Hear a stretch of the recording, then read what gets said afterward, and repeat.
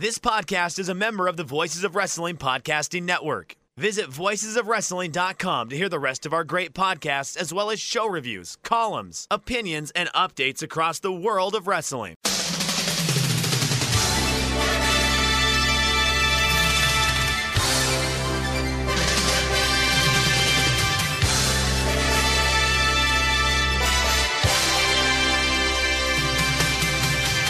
Hello everybody and welcome to the Super J-Cast. I'm Joel, joined by Damon McDonald. Damon, how are you, my friend? We're great. It's the most wonderful time of the year, as they say. It's G1 season. And I think for the most part, we're enjoying it. And I think along with that, starting to get a little cooler outside, Joel, which is nice. I always update with like a weather report. I'm like a fucking meteorologist. Can I ask you another question? When do Christmas things start appearing in the shops there? Because I am eagle-eyed. Like there's this supermarket in Thailand called Villa Market, and they get lots of stuff imported. That's where all the Christmas stuff is. And last year I really fucked up because all the Christmas stuff appeared, and I thought, oh, I'll wait until nearer the time. Maybe it'll be discounted. Yeah. And then all the stuff I wanted was gone. Yeah. The advent calendar I wanted was gone. All the snacks I wanted were gone. And I was kicking myself, of course, not knowing at the time that I would still be in Thailand next year. Right. But I am just popping into the shops like every few days looking for the Christmas stuff, even though it's only October. Nope, not early at all. It's already out. Stuff's already out. Matter of fact, I think March is when it starts, if I'm not mistaken. It's just a 2-month window of nothing, and then no, it's like my wife's really into the Halloween shit, so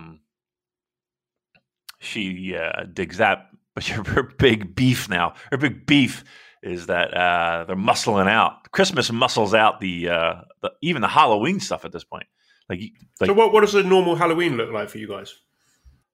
In general, just it's kind of waned a little bit. You know what I mean? Like I don't think it's as big of a thing anymore. There's been years where we've had hardly anybody come, and then we've had years where it's been. I gotta be honest with you, I don't like it. I don't like I like the costumes and I like the kids in the costumes. I think that's cool. I just hate people knocking on my fucking door. I think we had this conversation before. I know I've had a conversation of this kind. I fucking hate people knocking on my door. I fucking hate it. And I know. So sure, I'll be like, well, why don't you just fucking sit on the steps? Take a bowl of candy, sit on the steps. The door doesn't fucking... For the whole evening? Yeah. That's insane. I hate it.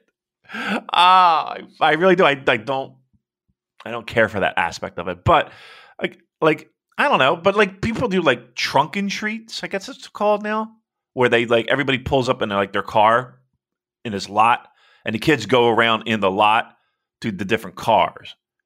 I don't know. I mean, I don't have kids, so it's I don't know, it just seems like a big pain in the ass, to be quite honest with you.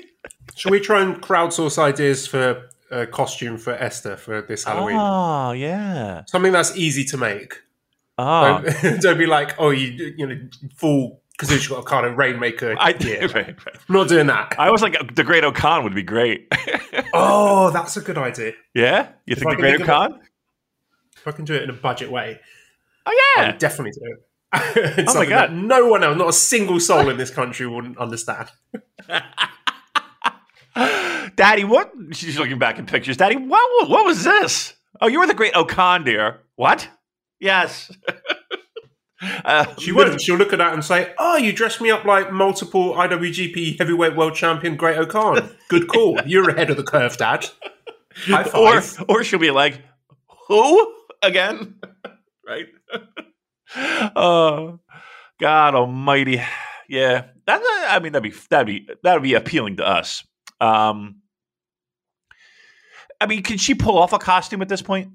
Like, is she just going to be annoyed with the costume idea? The idea of getting dressed up? Yeah. Anything on her that can be detached will be detached. Yeah. Like, when you say, can she pull it off? Like, literally, yes, she will pull it off. Yeah. How long does that usually last for you? Like that whole put on the costume, take her out. Like, do you guys don't go door to door, do you? No, I mean, it will be different this year because last year there were all the little baby group Halloween parties, and that might be a bit too soon. I mean, Bangkok's heading in the right direction. Thailand's heading in the right direction as far as COVID goes. Things are slowly easing up. Hopefully, school will be open again soon. But in terms of like a Halloween party where all mothers can come with their babies in a big group, Probably not. I can't see it. No. Okay. All right. So what do? You just like wheel her around town, or I mean, how does that work for you?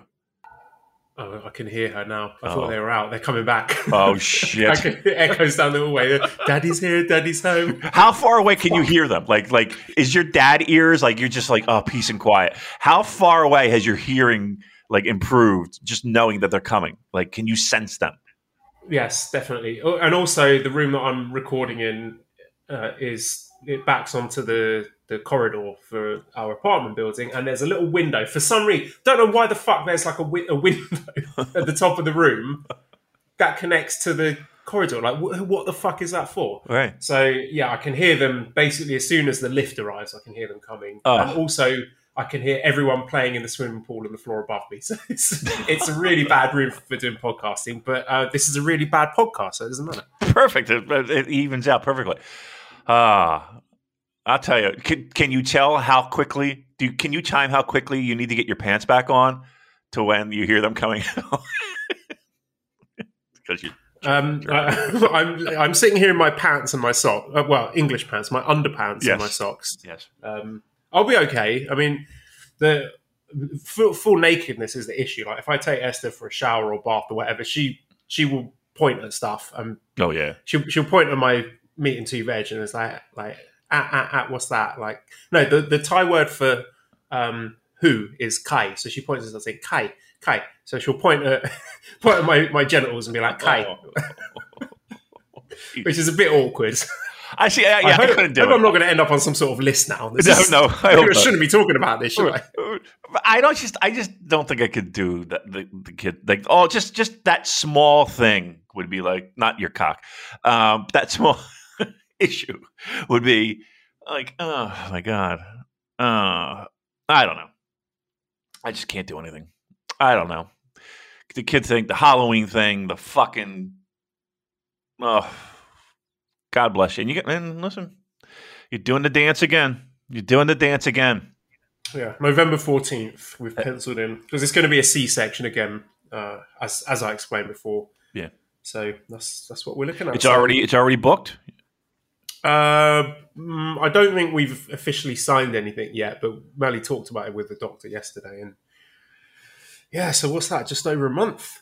Yeah, I mean, listen, so when you do that, just keep in mind, just a tale of two lives. So while that unbelievably monumentous occasion is occurring in your life, that probably right around the exact same time, Joel, I will be hopping on an airplane going to Mayakoba, Mexico, enjoying a luxury resort in the middle of Mexico, and. You cannot be suggesting that our coverage of the World Tag League is going to in any way falter, Damon. I'll guarantee you that it will.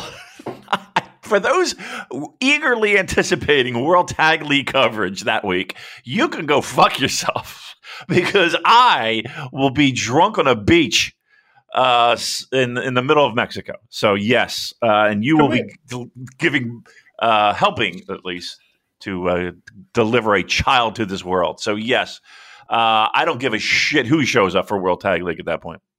Should we hand the keys over to someone else? Should we let someone fill in for the? That'd be nice.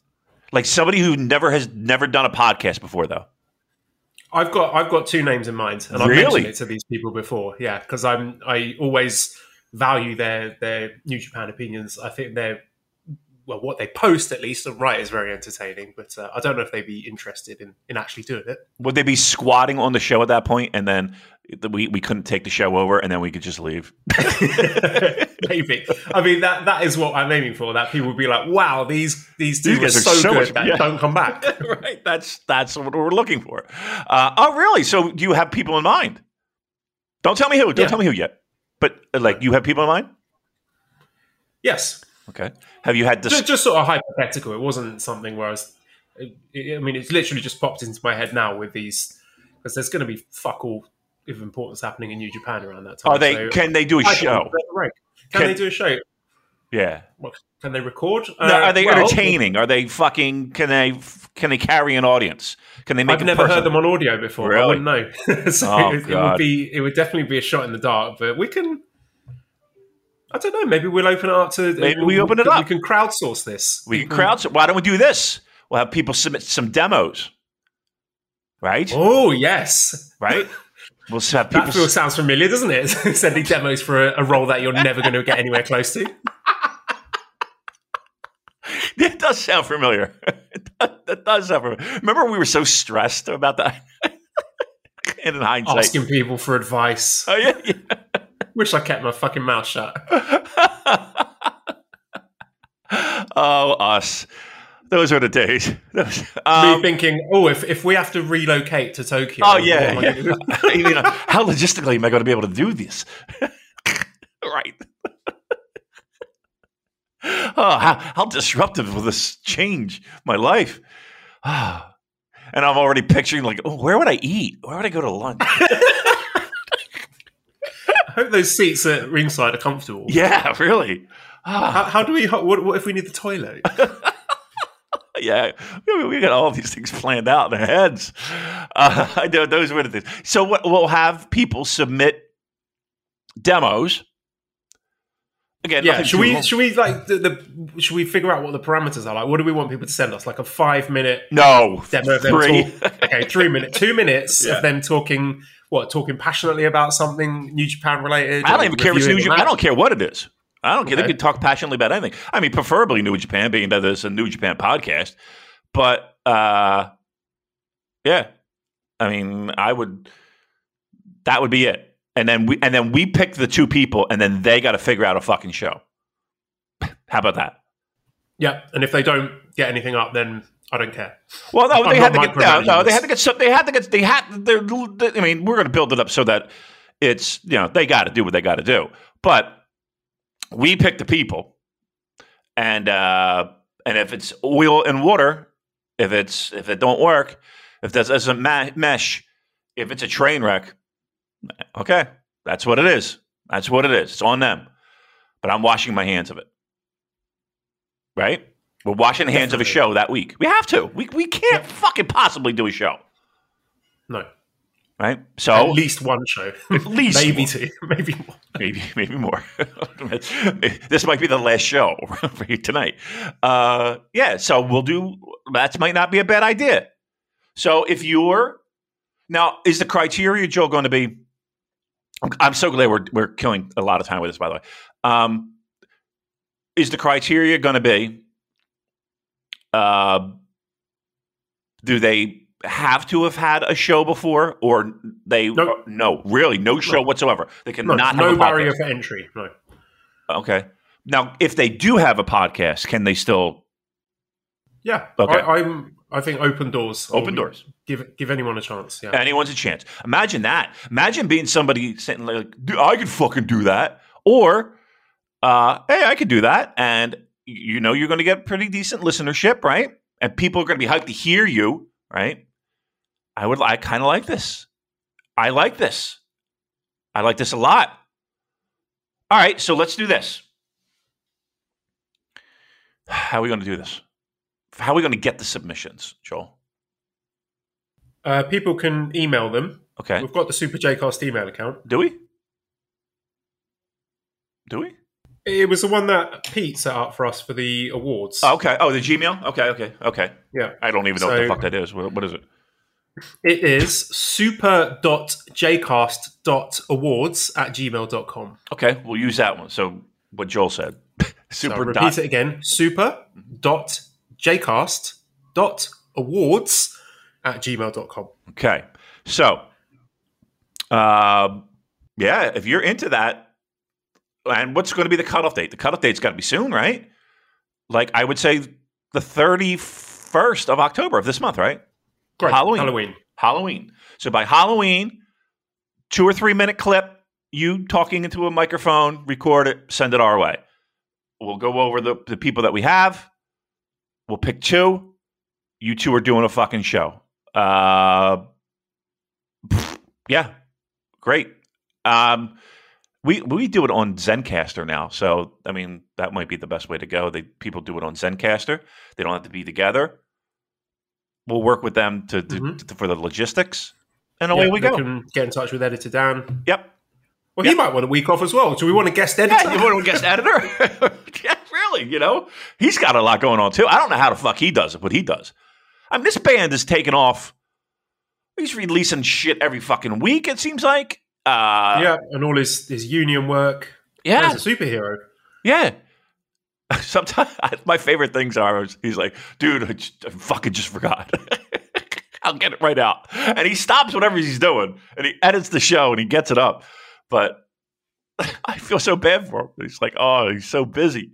The last thing he wants to hear from us is, hey, Dan, you got the show?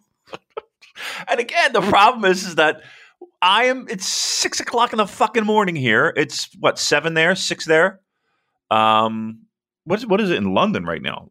London is, according to my phone, says almost noon. So it's like 11:30 there now. Wow. Diet Coke break. I don't know what that means. Diet Coke break. Did you not have the 11:30 Diet Coke break adverts with the hunky man who... We do the not. Window cleaner who goes, oh, okay. Maybe might be a UK thing only. I don't want you to. And it was I think it was a very 90s thing where all the ladies in the office would huddle around, thirsty huddle, and the topless window cleaner would come past and they'd all drink their Diet Cokes whilst ogling this poor man who's just trying to do his job. Diddling wouldn't fly these days, Damon, but I'm surprised that's not a thing. I thought. I mean, we've had... What the fuck are we doing? Why are we... It's 5:35. We only talked about a second of New Japan. Right, can we get on with it? Because it's got to be, I got to work, all that shit. Yeah. All right, yeah. So what are we talking about here? G1? Can we start with Strong? We can. To flip reverse it, because I really liked Strong this week. So this was Fighting Spirit Unleashed from October 2nd, Long Beach, California, Thunder Studio. Yep. So we open up JR Kratos beating Fred Yehi in 9 minutes 13 with the Game Changer. Then Chris Dickinson beating Royce Isaacs in 11 minutes 8 seconds by STF. And then the main event, Strong Openweight Championship match. Tom Lawler beating Leo Rush in 16 minutes 19 seconds by a rear naked choke as Lawler retains the Strong Openweight Championship. And I really loved this one. I thought it was a really great showcase for Team Filthy, who have been mainstays for this product. Back, deep into the empty arena days, they have been like in many ways the heart and soul of New Japan Strong, and kept it interesting because they were the only really consistent heel group in there, and all the stories had Team Filthy at the heart of it. So for me, it was really great to see them taking front and center during this show, and seeing guys like JR Kratos get a chance to shine. Again, I did continue to be impressed by him. I think he's looking in better and better shape. Easily a guy I could see being popular if he gets to wrestle in Japan at some point. I was really impressed by Royce Isaacs as well. I know he's normally a tag guy with the West Coast Wrecking Crew, but given a chance, only an 11-minute match with Chris Dickinson, but I thought it was really, really great. I was so impressed by that one. And, I mean, Tom Lawler versus Leo Rush, we knew that was going to be good, and it was good. Just a great sort of styles clash with the sort of shoot style, MMA style of Tom Lawler, and Leo Rush with his elusive, speedy, tricky, changing directions and dancing about the ring. And it was just tremendously fun to watch. And again, now that we got the crowds in place, it's just goes from strength to strength, in my opinion. New Japan Strong. See, the thing I like about it is this, and it's a sorry, I'm actually getting text messages as I try to communicate my thoughts of Strong. I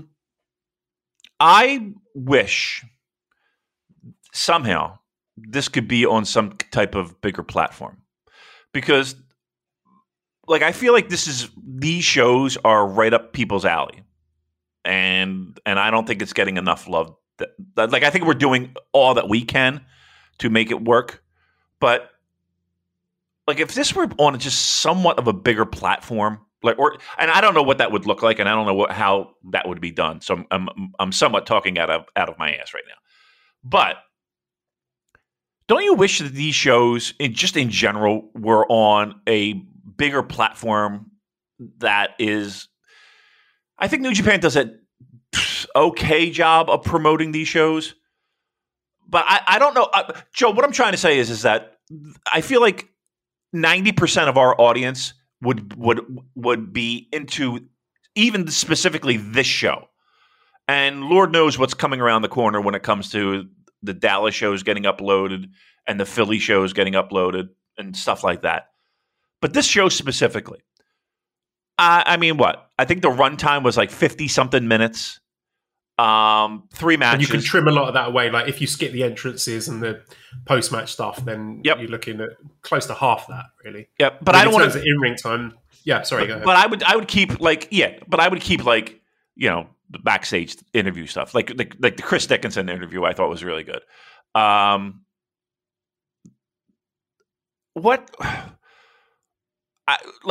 90% of our audience would love this show if it found a way to get into their normal watching habits.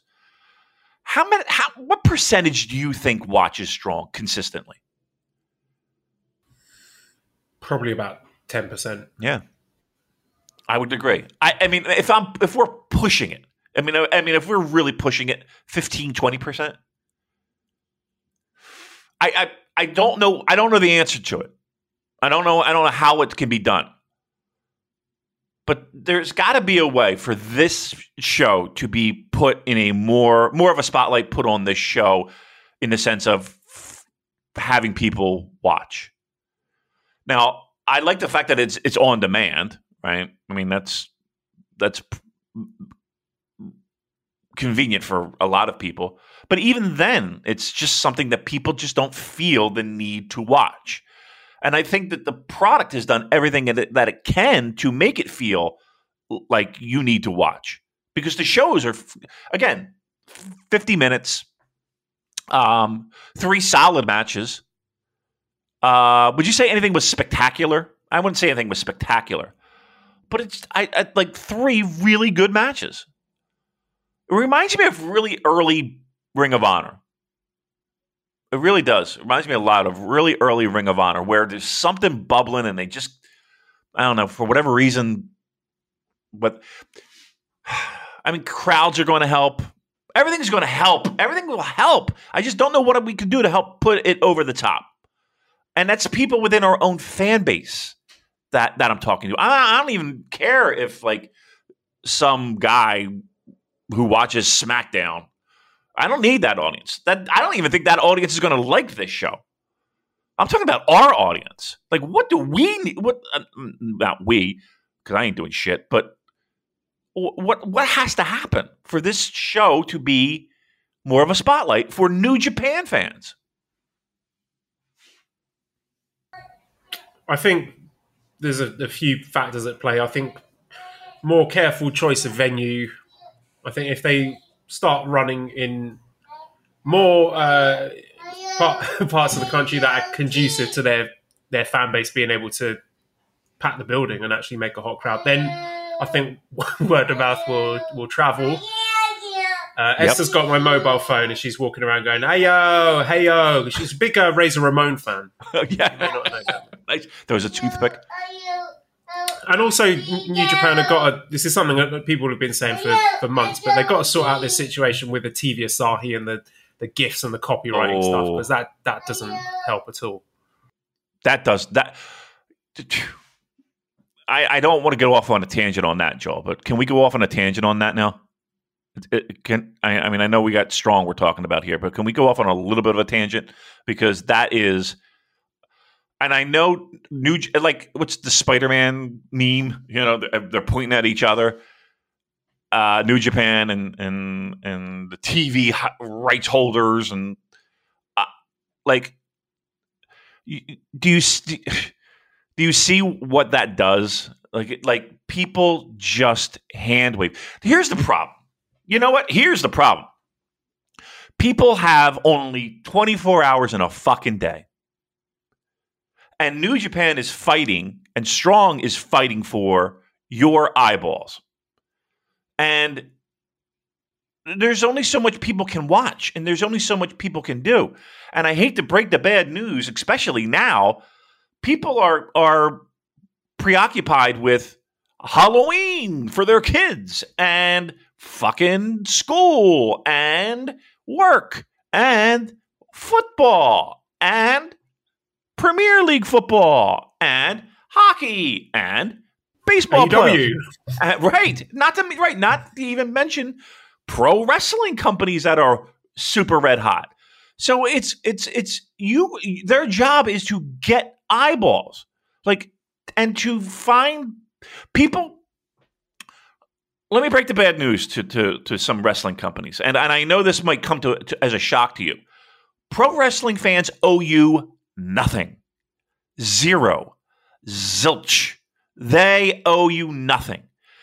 And when you have a loyal fan base and you find new and creative ways of making your fan base just and I'm not even talking about in-ring product.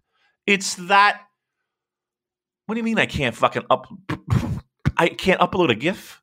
I can't. I'm even sharing photos.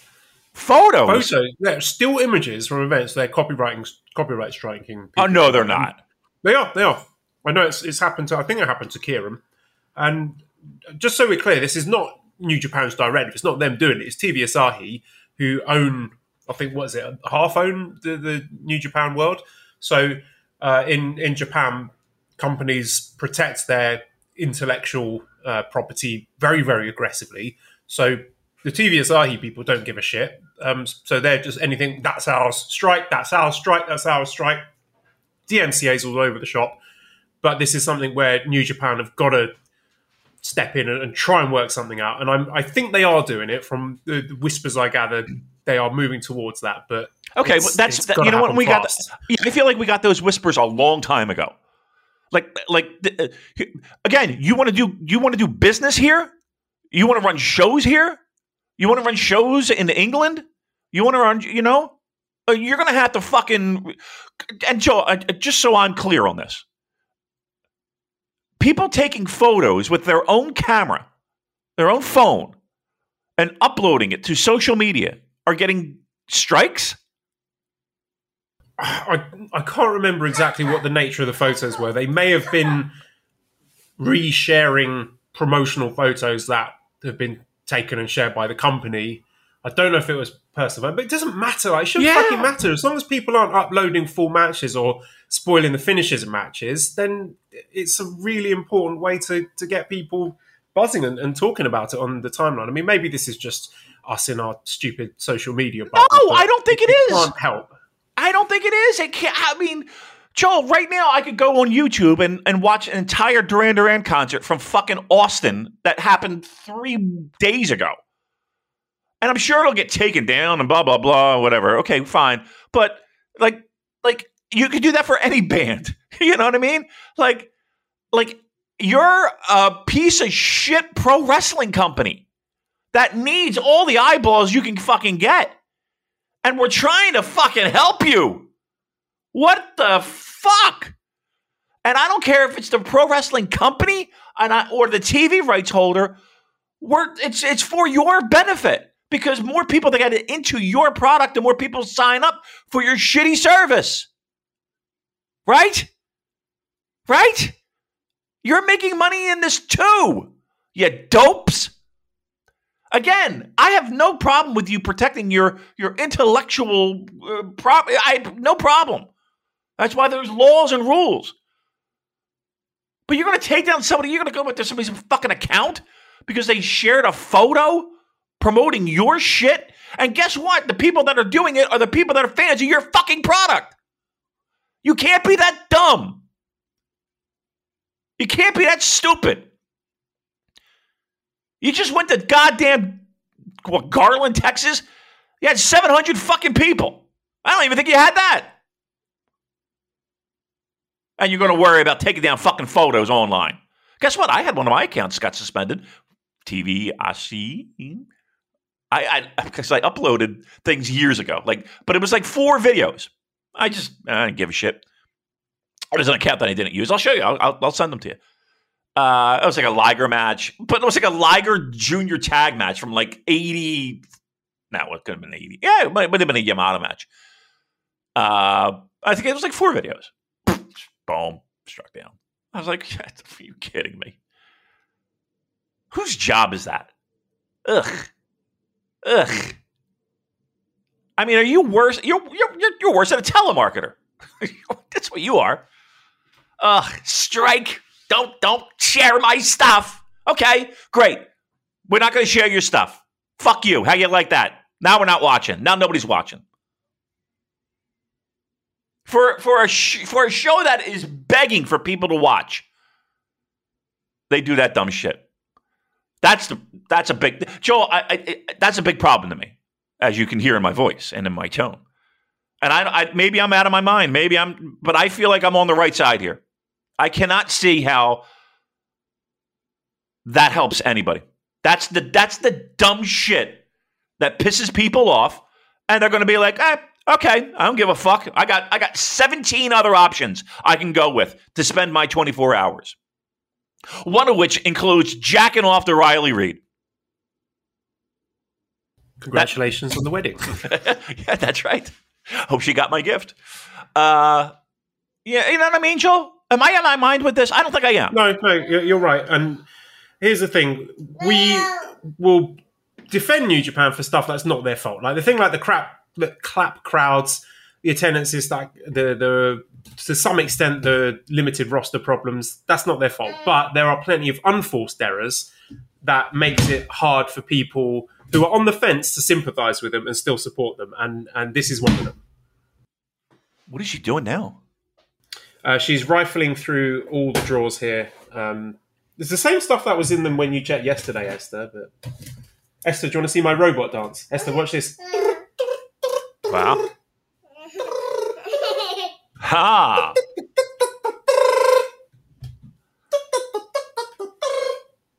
She's taken my phone now. She's not interested in my robot dance. One laugh she was you get. pissing herself when I was doing that yesterday. Yeah. But now she's like, you got to come up with some new material, Dad. Right, you're going to the well too often here, Abraham. You should color her in on her Halloween costume, I think. I think that's what you need to be doing. You want to dress up as the Great Okan for Halloween, Esther? Nothing. Yeah, no sold that one. Tough crowd. All right, so anyway, Strong was good. Anyway, Strong was very good. Enjoyed the shit out of it. I wish more people were. Can we? I know it's a complaint that we always have. We need new color commentator. We need a new color commentator. I can't. I've seen Rocky is doing commentary with, I think, Lenny Leonard. It might be for the Bloodsport show. So hopefully he can have a word with him and bring him in for some New Japan stuff. Okay. All right. Well, listen, we're a phone call away. You know what I mean? We're DM away. We Although he's play-by-play, isn't he? He could be someone to fill in for Kevin when Kevin's away. Yeah, how are they going to do those shows in Philly? I guess Kevin's not coming to Philly. It will be Drama King Matt, won't it? The artist formerly known as Aiden English. Oh, okay. He was all right from the time that I heard him. Let's give him a chance. Yeah, fine. As long as it's not Lanny fucking Poffo, I don't give a shit. Yeah. Well, we've got a good show to look forward to this week on Strong. We've got Fred Rosser against Suzuki. We've got another Strong Openweight Championship match with Tom Lawler against Ren Narita. And we have Robbie Eagles against Jay White. So on paper, 3 matches that I'm really into. I'm looking forward to that. That's the Dallas stuff, right?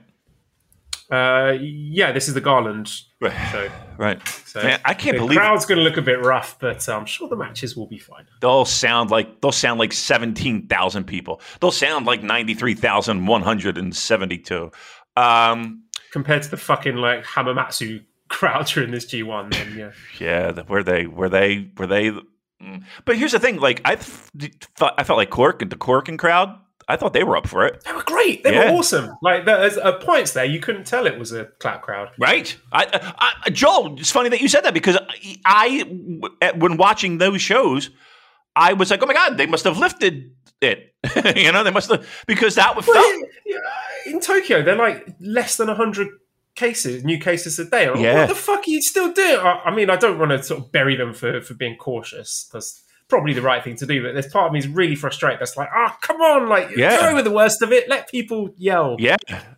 And it made such a big difference. People were so high on that show. Like, I mean, I don't want to jump ahead to talking about We're match all over the reviews, place. but I Who know cares? Joe Lanza gave Yoshihashi versus Hiroki Goto 4.5 stars. He See? said it was one of his favourite matches of the year. And I think a large part of that was having a hot crowd. So, again, circling back to Strong, these crowds, I think and I hope, are going to make a big difference. They will. And what's going to be nice is that you're going to see a little bit of a progression, because they did the old, Mid-South, put the light on the ring. You could see like the first 2 rows, if that, and then you really couldn't see anything else when it came to crowd stuff on this show. And then the Dallas show, I mean, listen, I don't even know if they had masks on there. You know what I mean? They're yeehawing all over the fucking place down there. You know what I mean? Like it was like pew pew pew. They didn't give a fuck. So they're probably yelling their faces off, which is good. And then Philly, packed house, man. Philly. I think they only have a handful of tickets left in that building, which is nice, which is good. I'm a little nervous. I gotta be honest with you. This will be, well, aside from Flyers preseason games, it'll be the biggest. It'll be the biggest indoor crowd I'll be around. A little. Well, I'll have my hand sanitizer with me for sure. Yeah, you've been vaccinated though, and you've already caught COVID, so you're I'm probably triple okay. dipped. Yeah, that's true. I know, but here's my. All right, I'm paranoid about it, but I am cautious of it. I am mindful of it. I mean, I can still carry the fucking thing, can't I?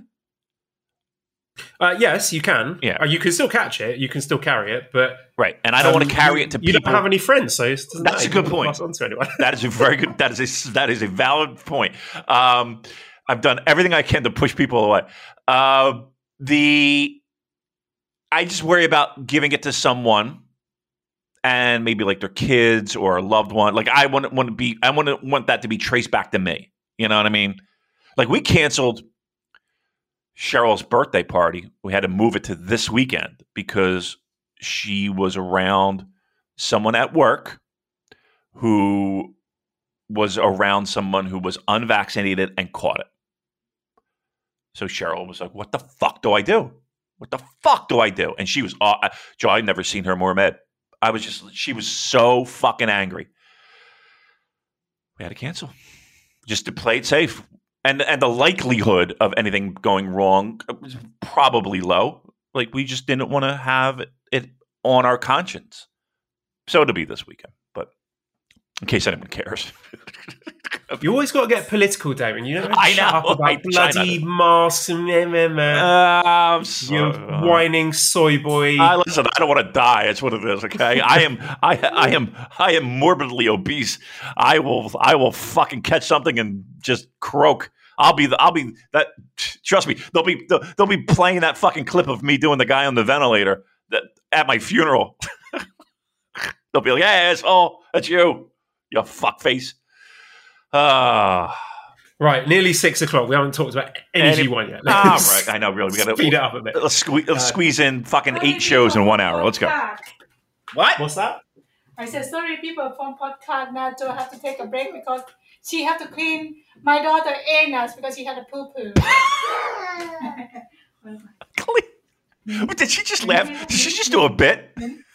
Yes, because Esther just came in here and did a poo, and Mally's doing a bit pretending like I've got to change her, but I didn't know she's waving her bum in my face. Get that child away from me. Oh. What? Yeah, oh, Christ. Are you live changing a diaper on air? Like you're? No, I'm not doing it. I do it all the time. Like whenever I'm home, that is my job, but I can be excused from doing it when I'm podcasting. That's yours. That's your gimmick. Like you got to clean. No matter where, you're the ass cleaner. Yeah. Oh. I don't mind doing it. Really? It's one of those things that when you're not a parent or when you're before a parent, you're like, oh my god, changing pooey nappies, but it's fine. It takes about a minute. It's disgusting. what's the worst thing she's ever eaten? God, can we talk about the G1? Same Let's thing. not go down this way. You'll regret it. You don't want to know. Trust Same me. thing. I mean, G1 changing a diaper. Come on. I've got a few questions here actually about Strong, if you don't mind. No, I don't Mike mind at all. Cheesecake says, I'm going to be attending the Strong tapings in Philly. I'm only familiar with the regular New Japan guys and a couple of the young lions. What shows would you recommend to catch up on New Japan Strong? And Karen says, who do you think the breakout stars of Strong are? And whom should we be keeping an eye on? So I would say go back and watch from Resurgence. Yeah. And that will clue you in. Or even if you don't do that, I would say just jump in on this show. I thought this was a good one that establishes Team Filthy as like the main players for Strong. And I really think this show, Royce Isaacs, he's one I want to be keeping my eye on. And I know he's not a full-time New Japan guy, but he was very, very impressive there. So just the young sort of indie talent guys like him, Daniel Garcia, Fred Yehai, Wheeler Yuta. And again, I know they wrestle for lots of different promotions, but they're people that I think New Japan would do very well to keep hold of. And I'm certainly watching with interest. Yep. Yeah, I mean, you could parachute in pretty much anywhere. The way the shows are set up, you can get in. Yeah, again, I'll be at the Philly show, so come say hi. It won't be hard to find. I'll probably have some kind of Maple Leafs baseball cap on, I'm sure. Yeah, so just buy me a beer.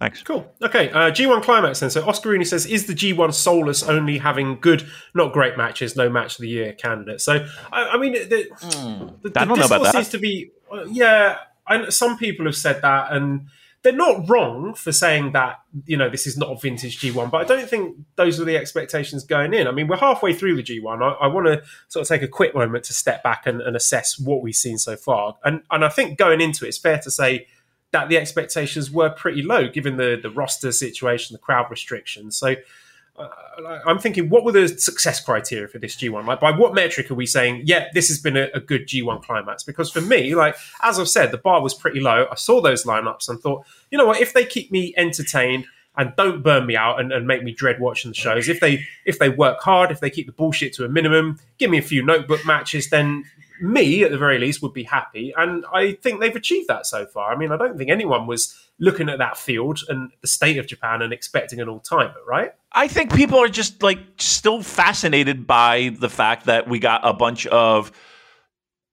guys who were middle of the card in G1. And I think people just can't get over it because guess what? The matches have been really good. Everyone's had their working shoes on, minus, okay, even Yano's had his somewhat working shoes on. And I mean, you mean to tell me sitting through a fucking Makabe Fale match is worse than, or is better than sitting through Yujiro and Tamatanga? Like, or Evil and Tangaloa, or, Chase and Tanahashi? Like, to me, I'm taking this year. Like, those people that I mentioned have far outworked others in previous G1s. Even the best of G1.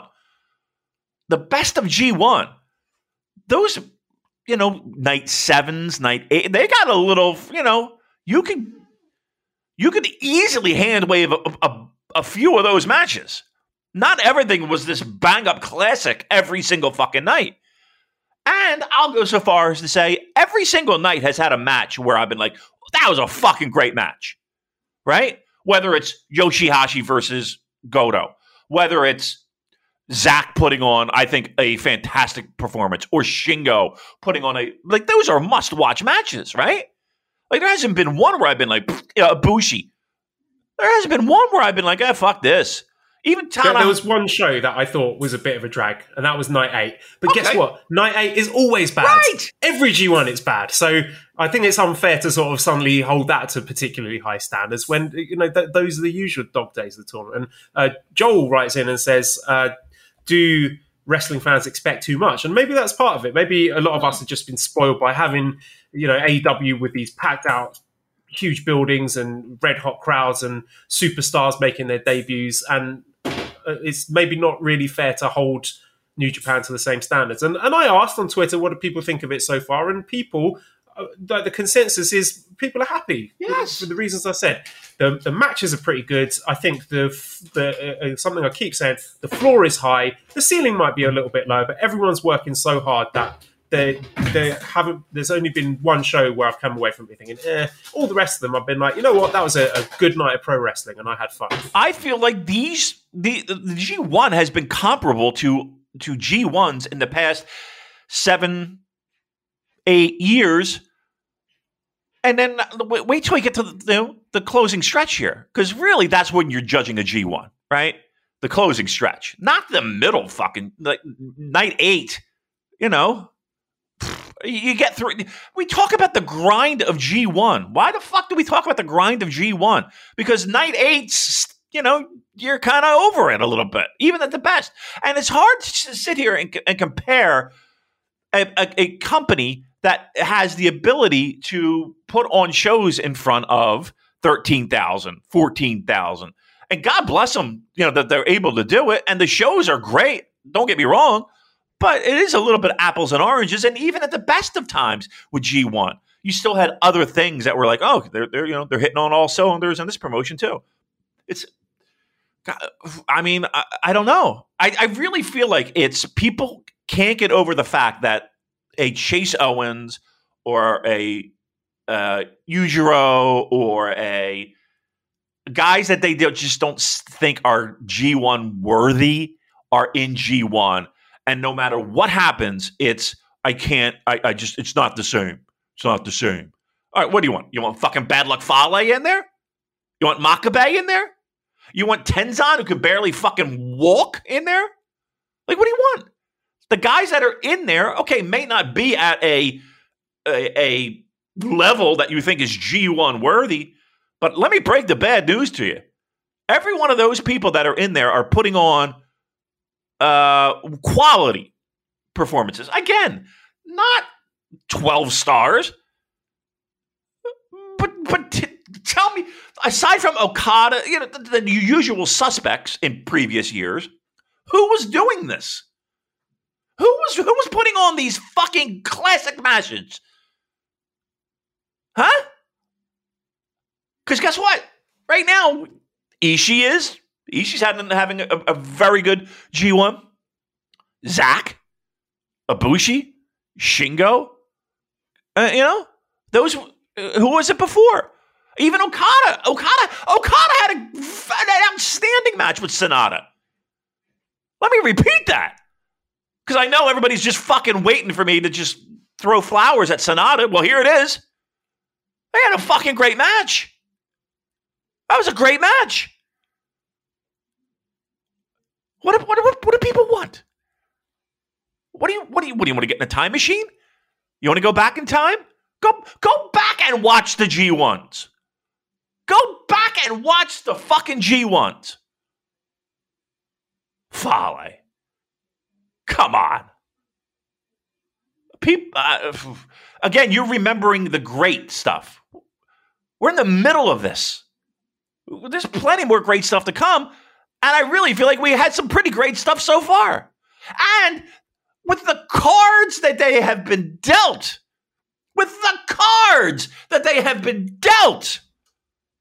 they're making it happen. How can you not get behind it? How can you not get on board on this? Guys and here's what makes it even better, Joel, for me. Guys, again, who probably would never sniff a G1, are getting shots, and you're getting matches that you may not have gotten or may not have even wanted before, but okay, you're getting them, and they're good. The middle, there's been maybe 2 or 3 times where I've watched a match and I've been like, could have done without that. Even fucking Evil, even with that dopey turn off the light finish. That was Evil and Tonga Loa. Was it Tonga Loa or Tama Tonga? Tama Tonga. That was a good match. Right? Joel, that was a good match? Yeah, I found Evil relatively inoffensive in this tournament and actively enjoyed quite a few of his matches. What else? What more could they have possibly fucking done? And let me while I'm here, while I'm in this knee deep, can we tip the cap to the people who went and said, "All right, I'm in," because there's a lot of people that didn't, and that goes from the people in the ring and the people outside the ring, right? I mean, I've said it before and I'll say it again. There are people who chose to not be here. Okay. And you have that right. There are people that are here making the most of their opportunities. And I hope that the company gives a little tip of the cap to them as well. Maybe a little extra something in an envelope.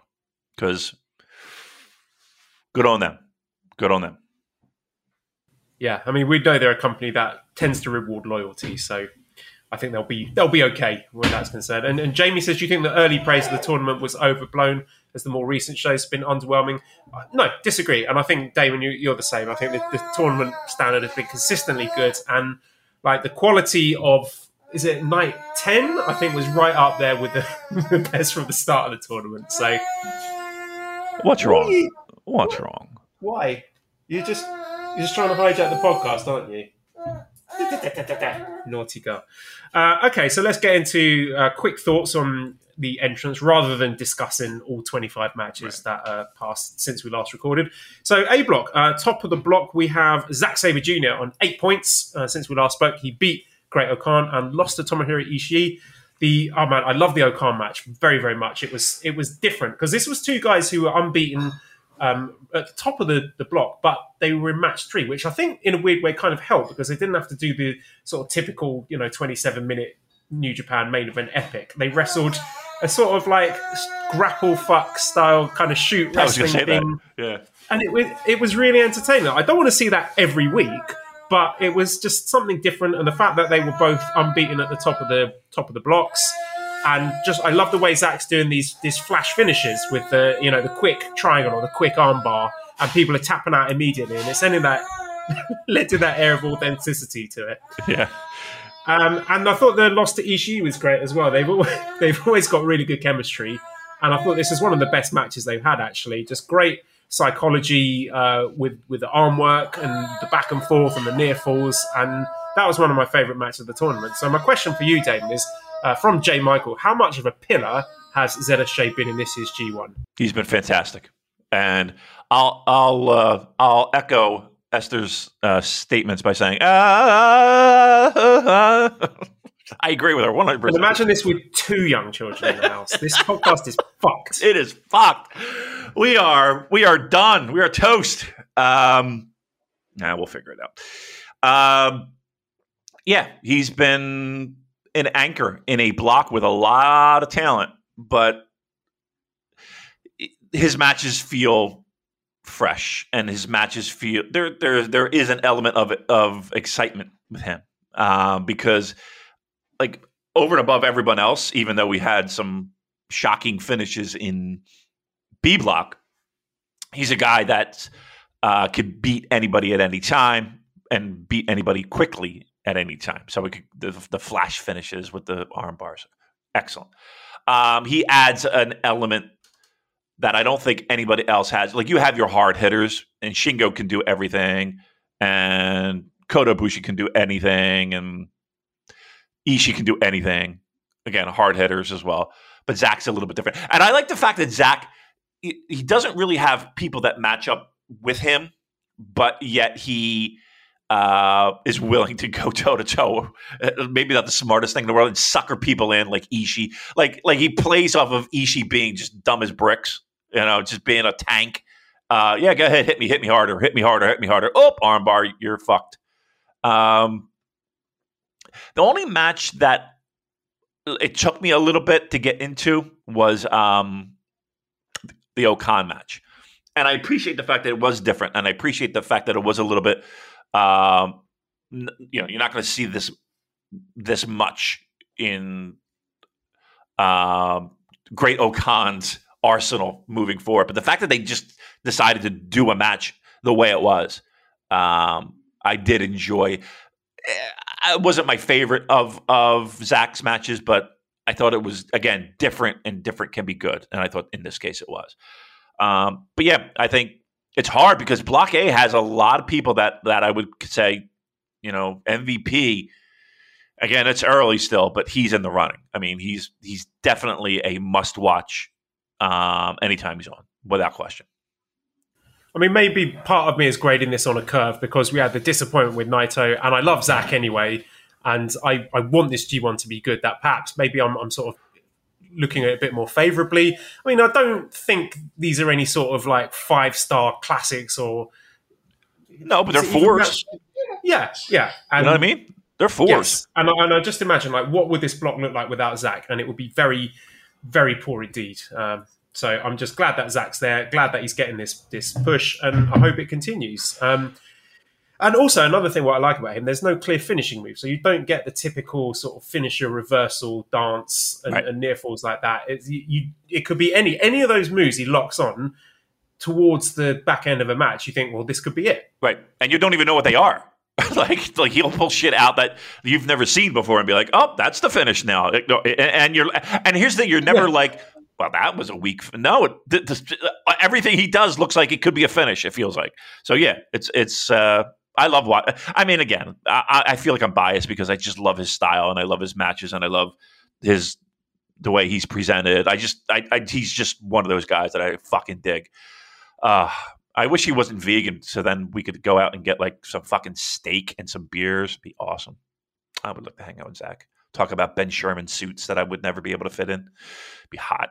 All right, what else we got? Great-O-Khan also on 8 points, lost to Zack and lost to Kenta as well. I am really enjoying O-Khan's output. I didn't love the Kenta match. I did like the bit where Kenta stole his hat and did the double foot stomp. That was fun. Okay. But I think that was me not liking that was more down to Kenta than it was O-Khan. And we'll talk about Kenta in a moment. But I'm really enjoying O-Khan starting to shine and come into his own stylistically as this sort of like roughhouse power grappler who can, pick people up and ragdoll them. I mean, he hasn't got the sort of typical, muscular, roided up monster build. He's got that kind of build of like a top sumo wrestler where not thick, completely shredded and ripped, but you can see he's got that sort of quite understated but monstrous strength, and that's coming across in his matches. And yeah, just seeing him be able to tap into some of his amateur wrestling skills with that was great fun to watch. And I'm tremendously excited to see him locking horns with people like Ibushi and Shingo and Ishii. And I think then after those matches, we're really going to get a measure of what we've got with Great-O-Khan. But what I've seen so far, I've enjoyed. Yeah, I feel the same way. But I will say this, that the majority of the matches that I've seen so far, like if I have to put them on a chart, if I had to whip out the fucking notebook, I would say that the majority of them are 3.5 or less. Yeah, but I mean, look who he's wrestled. It's been guys like, with respect, Tangaloa, Yujiro, Yano, Kenta. It's not been with the top work rate guys. Agreed. And I think the one that he had that was above the, that would push the average was Zack. And yeah, the best is yet to come for him. So, which is, you figure he's going to have a pretty big role in fucking somebody's block up. You know what I mean? Like he's going to ruin somebody's because he night. doesn't have a match on the last night because he would have been wrestling Naito. So now it's going to be O-Khan sort of peeping through the curtain with that sinister grin on his face, hoping for someone else to fuck up, I think. Yeah. And just, I know it was mentioned on commentary, but, it's not like this guy hasn't been put in a position. He's not losing matches. I said, in the past 4 or 5 months, I think he was like 22-6 or some shit like that. I forget what the number was. Call Chris Sampson. We need him on the phone. Do you talk to Chris at all? You talked to him before, right? Yeah, quite a lot. I never talked to the guy. Was he avoiding me? Well, you deleted all your social medias, didn't you? I've mainly talked to Chris on the Voices of Wrestling Slack, which you were in for about a week. Couldn't handle it. To fair play, I can't criticize your decision because there's a lot of nonsense goes on in there, but I like it there. So you handle that. I don't know how you can handle that. Just too much noise. Too much noise. All right.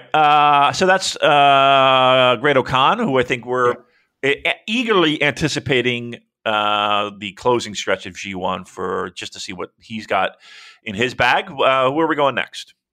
Let's talk about Kenta, also on 8 points. So they're keeping guys quite balanced at the top here. Since we last spoke, he's lost to Shingo and then beat the Great-O-Khan. Shingo match was pretty good. Again, it's not going to be one of my top G1 matches come the end of the tournament.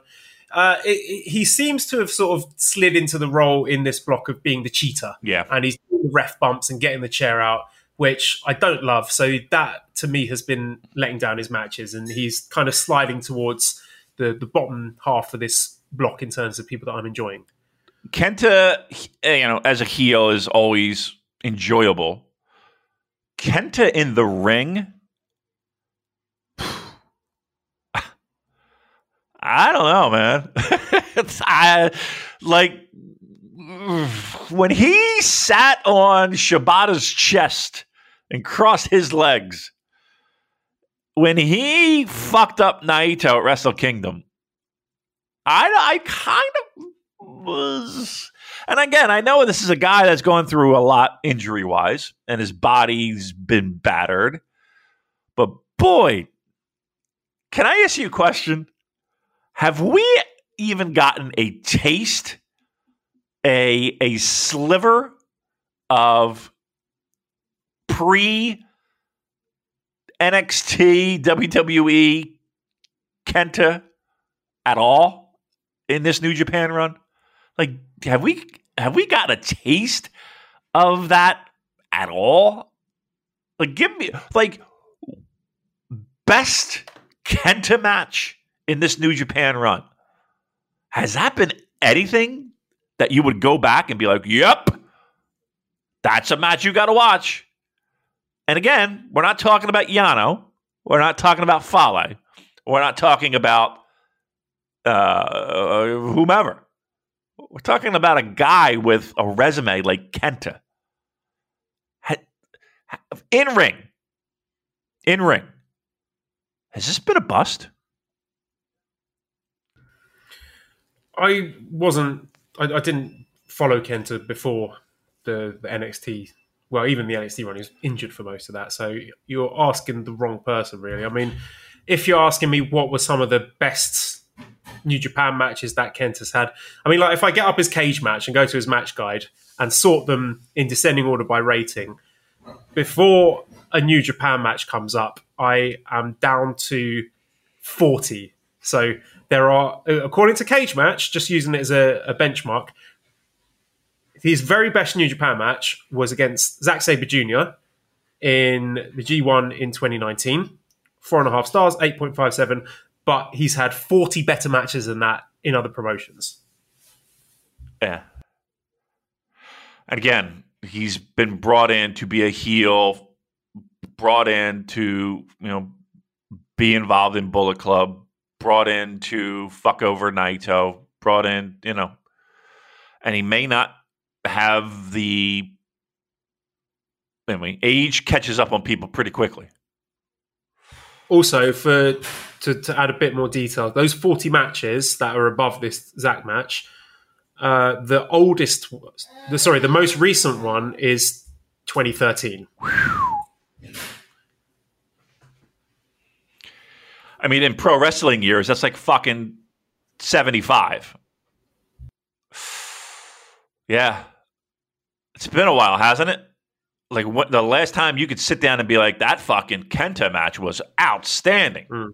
And again, looking at the top 10, 2006, 06, 05, 07, 08, 09, 07, 09, 09, 09, 08. It does tell a story, doesn't it? Yeah.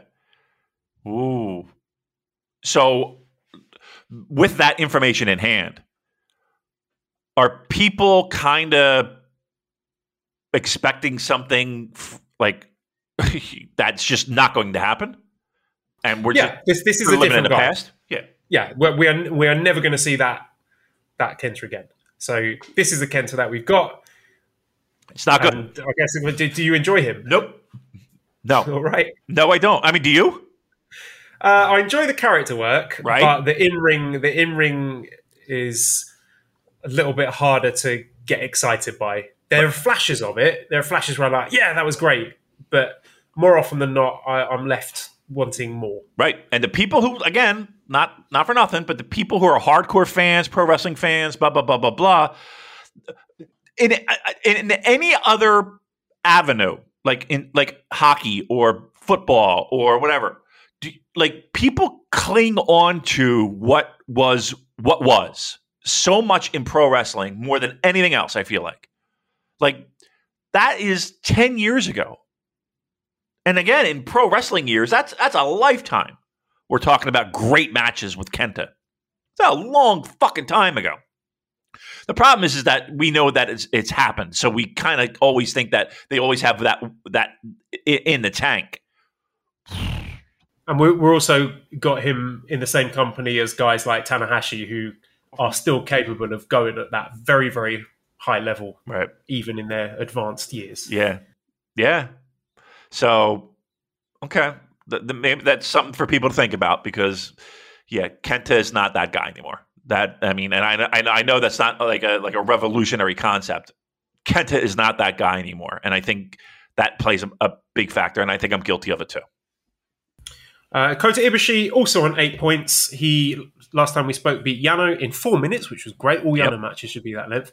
And Shingo Takagi, which was a main event. That's your typical spectacular, flashy, high impact, high intensity New Japan main event. But it's the kind of match that sort of I watch it and I think, yeah, that was great, but it kind of goes right through me and I will forget about it immediately. But I don't think that's necessarily a condemnation of the match itself, which I thought was pretty good. So how are we feeling about Ibushi at the moment? I think he's had a great G1. I have no problem with Kota Ibushi.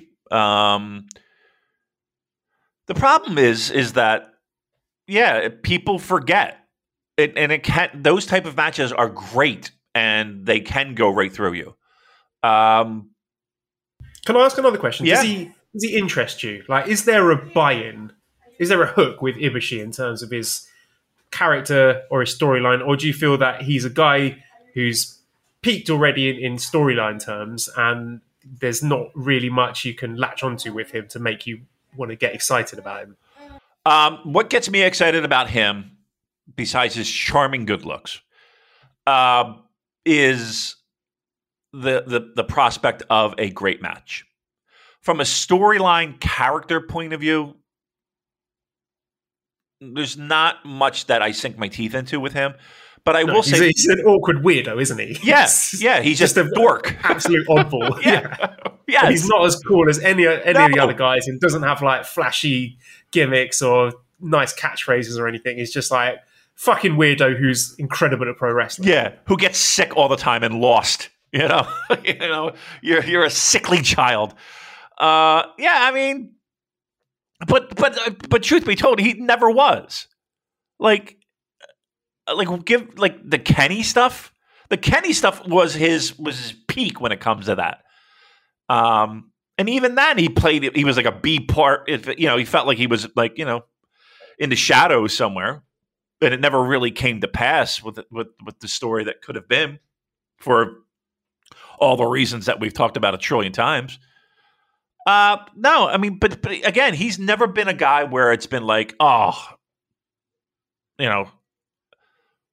I'm latched onto him because of his, his struggles or his whatever, or his story. But and are you going to be cheering for him to beat Kenta on that final night to get into the finals? Because I don't want to see another Ibushi final. I don't either. I don't either. But here's the thing, though. He's still one of my favorites. Like I just find his matches to be just spectacular matches. When they rarely disappoint. So he's always going to be one of my favorites. But here's the thing. What's the story with Ishii? You know what I mean? Like, he's a guy who's a fucking, more guts than brains. Well, I was actually going to compare him to, I was going to say, is he sort of sliding into that role as being, I mean, maybe that's not fair because Ibushi is a guy who has, main evented huge shows, is a draw, has tasted that gold at the pinnacle of the industry. So, yeah, maybe unfair, but he's a very, very good guy to have around in these G1 climaxes. Oh, he's let's put it this way. if he wasn't in this block, if he wasn't in this tournament, the quality would go down. The quality would go down, no doubt. It's again, and I say these things about like he just doesn't connect with me character wise. As like that's not even a knock. Like I like his look. I like there's nothing I don't like about Kota Ibushi. To be clear, he's one of my favorites. But like, yeah, I'm not. His story. I mean, if there is one, it doesn't mean whatever. Speaking of whatever, Toriano, 6 points, lost to Ibushi in his most recent block match. Please keep all his matches around that length. Yep. 5-minute Yano, I will enjoy much more than 28-minute Yano, but that's about all I have to say about him. Yeah, I mean, again, if you dig the Yano, good on you, man, because you're getting more out of the G1 than I would on blocks that he's on. It's just not something that connects with me at all. And yeah, the shorter sprints are better. You can't do that every night because then that gets predictable. He's just not a guy that does anything for me, especially in G1. You're fighting for my attention, and that's not something that's going to win me over. That's for sure. Shingo Takagi also on 6 points, beat Kenta, lost to Ibushi. This one may be a bit of a surprise that we've got the IWGP champion eating so many losses at this point. But putting that to one side, I mean, I think his match output has been fantastic. He's one of the MVPs of the block. He probably would be the MVP were it not for Zack just really stepping up to fifth gear this time round. But Shingo, all of his matches, I felt he's delivered. Yeah, I mean, it's a shame that they're both in the same block, but yeah, to me, Shingo and Zack are right up there with the MVPs of G1. There's not like you're not skipping those matches. And then yes, I had the same thought as well. Where wow, it's just the second loss. We got Zack.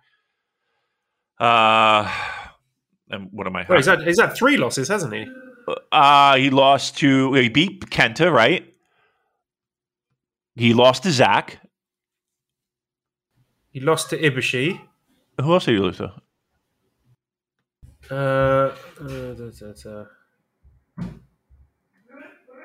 Kota Ibushi.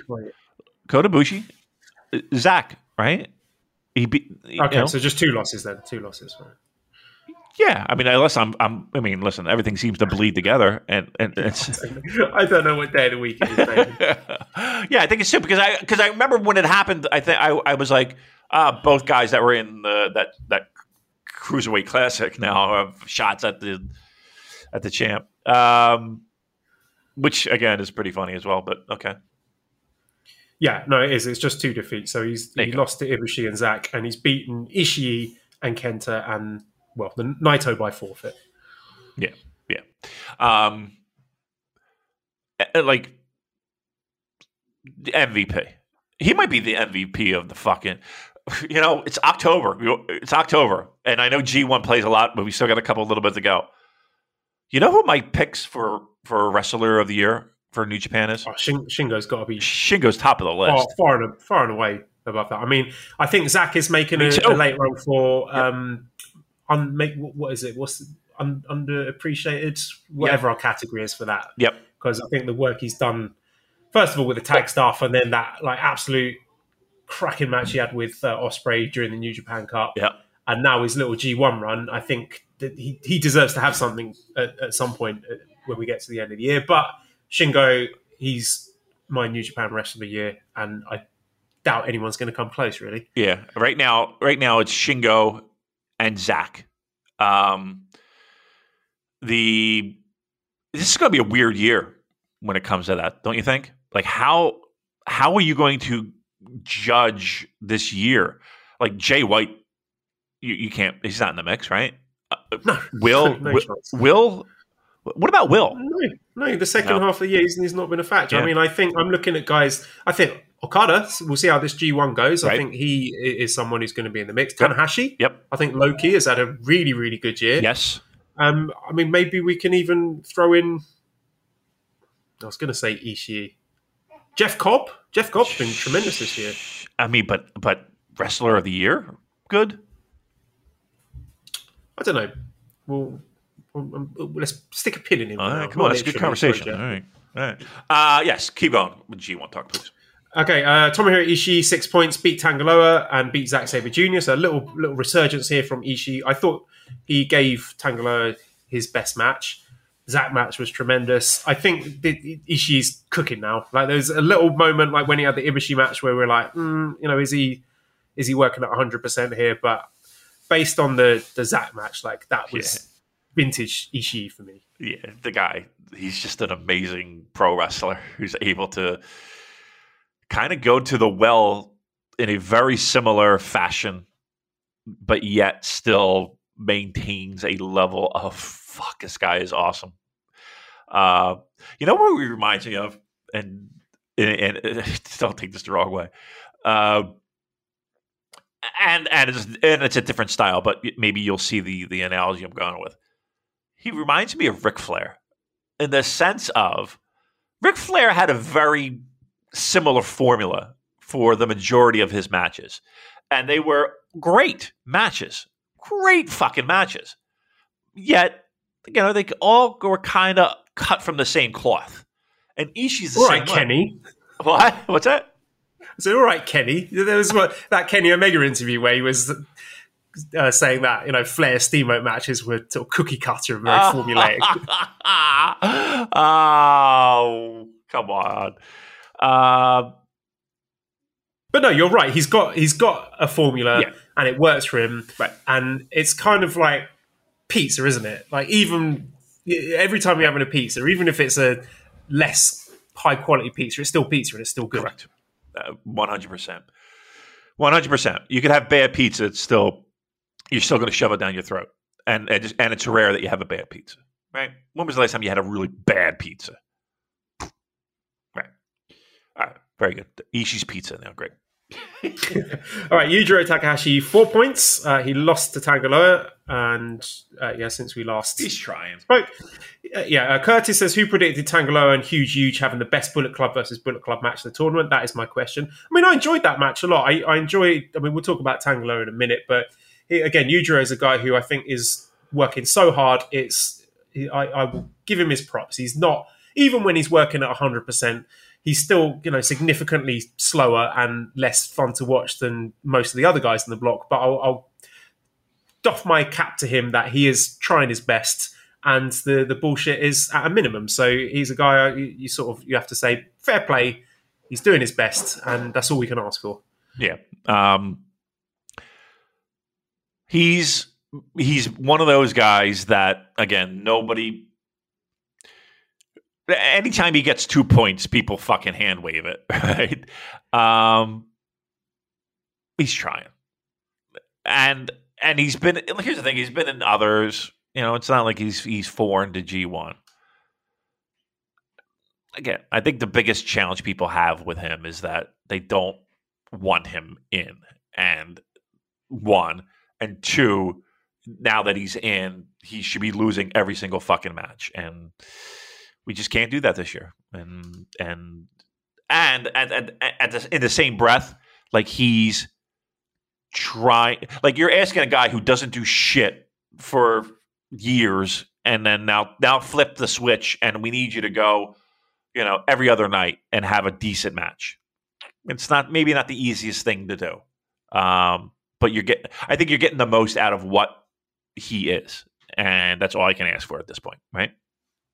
Tangaloa also 4 points, lost to Ishii and beat Yujiro to get his first proper win in the G1 Climax, which I think was a really nice moment for him. He seems like a good guy. Again, working very, very hard. Maybe hasn't quite lived up to the expectations I had of him. But again, we'll wait and see. I want to see him get to grips with guys like Ibushi and Shingo before we can really get a feel for what Tangaloa is as a singles performer.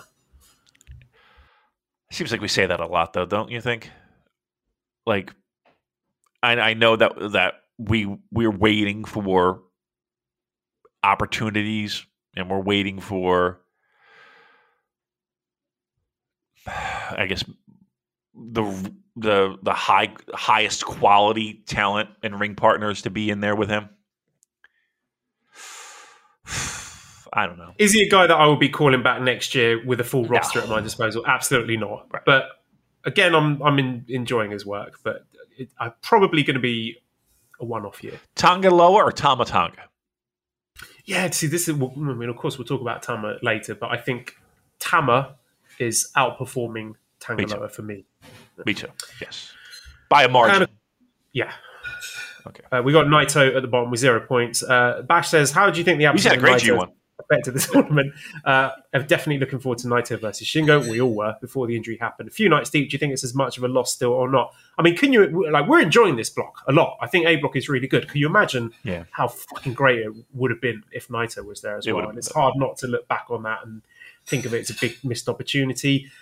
Has it made it more interesting without Naito? That would be perhaps a silver lining for you to reflect on, Damon. I mean, yeah, it's. Listen, I haven't hated A.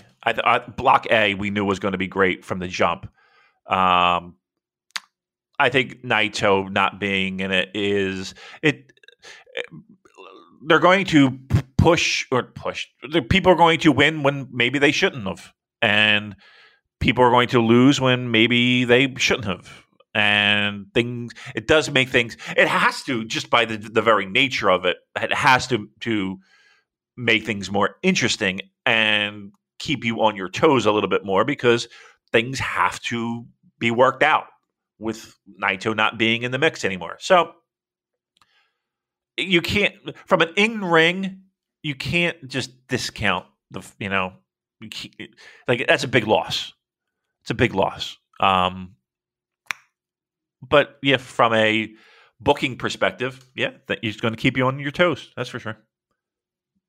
Let's move on to B block then. At the top, we've got Jeff Cobb, who's got 10 points. Since we last spoke, he beat Hiroki Goto and Tama Tonga and Taichi.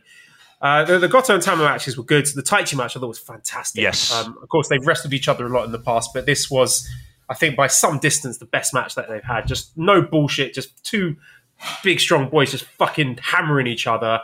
And the psychology was great as well, working over Taichi's back and the way that played into the finish. And Jeff Cobb just looks like an absolute monster in this tournament, as he should. I hope he wins the block. I don't think he will, but 10 points so far, 5 wins out of 5. Good stuff. Yeah, two guys that are making the most. Cobb, I mean, look at Cobb now compared to where he was, say, 2 years ago when people were like, oh, his G1, out of breath, blah, blah, blah. It's night and day. Taichi, I mean, unbelievable, right? What he's the work rate guy. This G1 block, isn't that amazing? Right? You know what I mean? Like, it is amazing. It is amazing. He's a guy that went from instant fast forward, instant skip, instant hand wave to a guy where you're on the edge of your chair, especially with guys like this, like him and Ishii and him and Cobb. Like, he just works well with those type of guys, really well.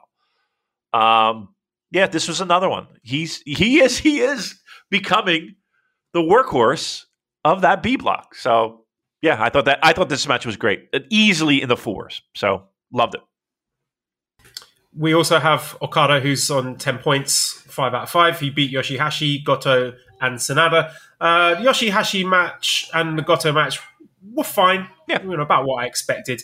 Sanada match I thought was really, really good. Very impressed by that. And I can sometimes get tired of their quote-unquote rivalry. I mean, it's not much of a rivalry, is it? Because Sanada's got 1 win compared to Okada's, I don't know, what is he on, 8 or 9 at this point?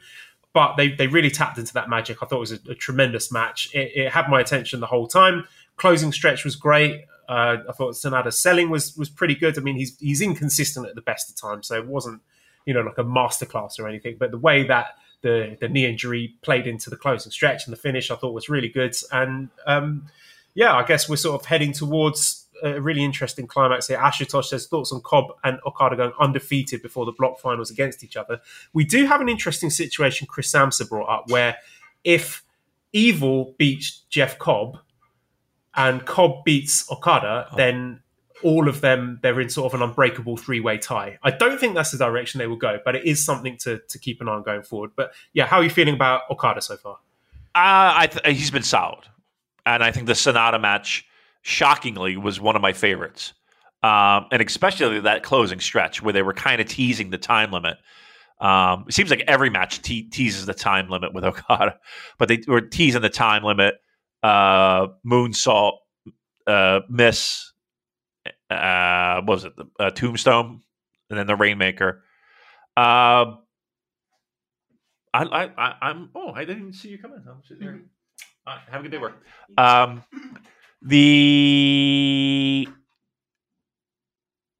mean, this was for me for a Sonata match, one of his best in a long time. But one of his best in a long time. He felt like I don't know. I felt like all the gears were working. Like it feels like sometimes gears aren't working with Sonata, whether physically he's working, but mentally he's checked out, or mentally he's there, but he just fucking stumbles and fumbles his way through a match. This it felt like he was checking all the boxes. And here's the thing, Okada helps that, right? Let's be honest. Okada helps that along. I thought it was really good. I thought this match particularly from Okada was really good. And we're in the middle of the tournament. Closing stretches when it really matters and the things that people remember. So I think the best is yet to come still for Okada. But he's a solid B, right? A solid B so far for Okada. Sonata, I would say the same. Okada to me has got the look of a guy who's been told, you're winning this G1, you're winning at Wrestle Kingdom, you are carrying the torch and getting this revival off the ground as COVID hopefully moves away. Wow, that was really good. Crossed. You know what? That was a good fan. COVID moves away. I'm extremely tired. Okay, let's talk about Evil then, who's on 8 points. He beat Taichi, he beat Chase Owens, he beat Tamatonga. Taichi match, it was fine. I mean, it was sort of standard dastardly heel stuff. I could have done without the using Miho Abe as a prop. You know, I didn't like it when Ospreay did it with B Priestley. I didn't like it here. It's an eye roll for me. That wasn't really what I got upset about with the Ospreay thing. The Ospreay thing upset me was people in my mentions saying, "Oh, it's only pro wrestling," and telling me that I shouldn't be annoyed about it. But you know, this, if we're looking at what the offence was, it's on the same level as that. Yeah. So I could do without that. Chase Owens match, it was fine. The Tamatonga match, also fine. The lights out stuff, I mean, at least they thought of a relatively fresh, creative way of doing the bullshit. But yeah, I don't mind Evil in these undercards, relatively short matches. Like that I can deal with it, as long as he's not stinking up the heavyweight title scene with 35-minute snoozers, it's okay. Speaking of stinking up, does someone just flush a toilet in the background? I thought there was somebody flushing a toilet back there. Yes, she did. Oh, okay. There are 3 bathrooms in this house. Right, that she chose that one? The one here, the one next to me doesn't work. Oh. But she decided to come and use it anyway. Oh, they fixed it, did they? Yeah. You testing it out, huh? We're doing a show, and she's taking a dump. No one respects me in this house, Damon. Rightly so. I don't deserve any respect. Come on, you do. You got Esther on the bed. While I'm trying to speak, Mally's coming in here taking a shit. Esther's shitting. You know, this is my life now. A lot of stool. It's just getting served up literal shit from the women of my life. Oh my Lord! All right. I just thought it was funny that we talked about stinking up the joint and then the toilet flushed. I was like, wow, we couldn't plan that one any better. Get on the nose, isn't it? Wasn't planned. Honestly, it's not a bit. Okay, are we done with Evil? Yeah, I mean, fucking trust me. When he comes up, the remote is in my hand, and I will say he's double speed. Now, I will say this: the Tamatonga match I thought was good. I thought that was a good match. And But yes, he's always on standby with, okay, that fucking Dick Togo hopping up. Whoop, he's ready to go. And one thing I do want to say, I love the English commentary. And here's why. Because they say the exact same things we say, especially when it comes to Evil. Go back and just listen to Kevin Kelly talking about Evil and how he hand waves all the bullshit. Like, he plays into all of us, which makes him so great. Like, he sounds like one of us, minus the dick jokes and the toilet flushing. He makes it like he connects with he knows how to connect with his audience. Let's put it that way. He knows how to push the buttons perfectly. And if you go back and listen to that commentary, hilarious. Like, he just knows his audience. Well done, Kevin Kelly, as always. We have Hiroshi Tanahashi on 6 points. He beat Tamatonga, beat Sanada, and then lost to Chase Owens in a very shocking shock upset there. The Tamatonga match for, what was that? That was the semi-main at Korakuen. I thought they did a pretty good job there. But again, I'll delve into that more when we talk about Tamatonga, because Tanahashi, you know what you're going to get with him at this point. It's always good quality. And again, the Sanada match had its moments. I will talk more about that when we discuss Sanada, but I thought Tanahashi played his part well, at least. And yeah, the Chase Owens match, it wasn't anything special in ring wise. I mean, when we discussed Chase, I think Chase has had better matches than this Tanahashi one. But I remember at the start of this tournament when the participants were announced, and the phrase came up. You mentioned it, like, Tanahashi's not going to be sandbagging Chase Owens, and that really made me laugh. That really tickled me. Just the thought of Hiroshi Tanahashi just like refusing to get up Chase Owens' moves. Not only did he not do that, he's fucking putting him over in the G1 climax. So that is, I think, speaks volumes about Hiroshi Tanahashi, the man that, I don't know if it was his idea or someone telling him, you're putting over Chase, and he's like, yep, no problem. Yeah. Lying down for Chase Owens on the opening match at G1 look, climax at Korakuen. First, great. I think it's I don't think that goes unnoticed by Chase. You know what I mean? Like, I feel like that, like, he seems like a guy that, like, is in that moment is like, fuck, he's putting me over in Cork and all. That's real. That's going to help my career a little bit. And I also did like his Bobby Eaton t-shirt. Well done, Chase. Shocking pin. Yeah. That's why I like G1. I know people will complain about that in the sense of, why is, Chase beating the fucking legend? And I roll that. I don't think. I think that's what makes this tournament special. I like the fact that Tanahashi has, at least on the surface, has no egos. No ego amigo. Putting over Chase when you could very easily be like, nah, figure out another way to make these points work. I thought the match was good. I thought the closing stretch was good. And again, him not only pinning him, but pinning him with an exclamation point, right? Pinning him with like an emphatic exclamation point. It's fucking fantastic. I actually really did enjoy that. I thought that was really, it made my day. Fucking made my day. We lost Joel. Oh, jeez. Now I gotta figure out how to. No, I'm here. Oh, good. Thank God. I just missed everything that you just said, but I'll assume it was good stuff. Yeah, it was good. I love the fact that it was a solid stuff pile driver, pop exclamation point finish. No goofiness, no whatever. He fucking beat 1, 2, 3. And I tipped my cap to Hiroshi Tanahashi for being a professional in doing that. So, I even love the way that there was that gasp from the Korakuen crowd just as he lifted him up for the package pile driver before it even landed it.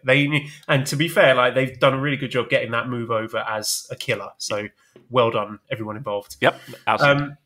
Okay, Sanada, 4 points, beat Chase Owens, and then he lost to Tanahashi in a main event that.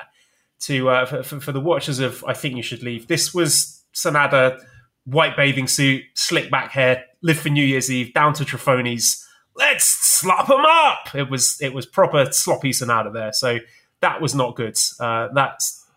We don't like that when Sanada does that. But then the next match out, he went and had a killer main event with Kazuchika Okada. So this is one of the reasons why I think people are never really going to get on board with him, because you feel he's always got that in his locker, that the match could fall apart at a crucial moment due to clumsiness or sloppiness. Scaramire says, is Sanada the ultimate I don't care what you do, I've already decided I don't like it wrestler? I don't know. I think when stuff like that happens, when matches fall apart, it didn't completely fall apart, but it was not something you expect to see in high-level New Japan main events, is it? No, and that's it. People going into stuff with preconceived notions. I mean, it's based off of shit that has happened before. Like, what do you expect people to do? Just be like, oh, clean slate. No, you've been burnt too many times. I feel like I threw the flowers. You know what I mean? Like, everybody can fucking isolate the audio. Me putting over Sanada. I thought the match was fantastic with Okada. Fantastic. Can he do that consistently? I have no proof that he can. Can he do it occasionally? Sure, absolutely. I think everybody in the roster can. I think and I'll go so far as to say, I feel like given the tools that he has, he should be able to do that more consistently. But he doesn't. And that's a big problem that I have. There are times where he fucking bores me to no end. And then there are times when he can check all the boxes and his head matches what he can do physically, and then away we go. But many times there's inconsistencies, and there's disconnect between what his mind and his body and his attitude and his psychology, and they're not in sync. So every once in a while they all become aligned, and that's when I'm a fan. Taichi also on 4 points, lost his last 3 matches to Evil, Yoshihashi and Cobb. I thought the Yoshihashi match was really, really good. So I thought they had great chemistry, as I expected that they would. And yeah, we've already thrown flowers at the Cobb match, which was tremendous. Mark says, do you think the lack of presentation progression is hurting some people in New Japan? I feel Taichi in particular has evolved massively both as a character and wrestler, but his entrance seems like an unnecessary mid-card hindrance at this point. I don't agree. I think that's part of his charm. So I'm quite happy for Taichi to keep that entrance. And yeah, as we said before, he is bringing the work rate. He's the work rate guy of the block, and I love Taichi, and it's a shame he's only got 4 points. He's probably going to be stuck in tag team action going forwards, but I don't know. I look at him and the way he delivers in these big spots, and I think maybe he should be doing more in this company. Like what? We're pushing guys like Sanada, we're pushing guys like Evil. Taichi doesn't dish up stinkers at the frequency with which they do. Not anymore. But that was when he was crap. That was because he was trying to be crap. Although I suppose you could. I just think he peaks a lot higher than guys who are pushed much heavier than him in New Japan. Again, we gave him the tag straps. What are we talking here? You want him to be like US? Never? Yeah. Well, he's already had Never. Yeah. Well, yeah, but Never was different then. You know what I mean? Title challenger. I think he would be good for a world title challenge. I'm not saying I think he should win it, but tournament finalist, New Japan Cup finalist, title challenge, why not? Okay. I have no problem with that. I think he's deserved that. I think he's put in a body of work to do that, and it would not be hand waveable, and it could be very good. So I have no problem with that. I'm in on that. Fine. Okay, Yoshihashi, 2 points, lost to Okada, beat Taichi, and then lost to Hiroki Goto. Lawrence says, my fiance says Yoshihashi screams too much in his matches. What is the easiest way to call off the wedding? Well, yeah, we will not accept Yoshihashi slander here. And yeah, as expected, he's working tremendously hard and he's delivering. He has not had any disappointing matches. You know what the easiest way to call off the wedding would be? Slide into my DMs, girl. Well, the DMs for the social media accounts that you don't have. That I don't have. That I had no access to, right? Joe will be my liaison. Liaison. Is that how you pronounce it? That's close, right? Talk to me about Yoshihashi. How are you enjoying this tournament so far? Yoshihashi. Hard worker. Matches have been good. King of Korakuen Hall. They love him there at K-Hall. They love him, yeah. Again, where Taichi has found a way to break free, I still struggle with Yoshihashi.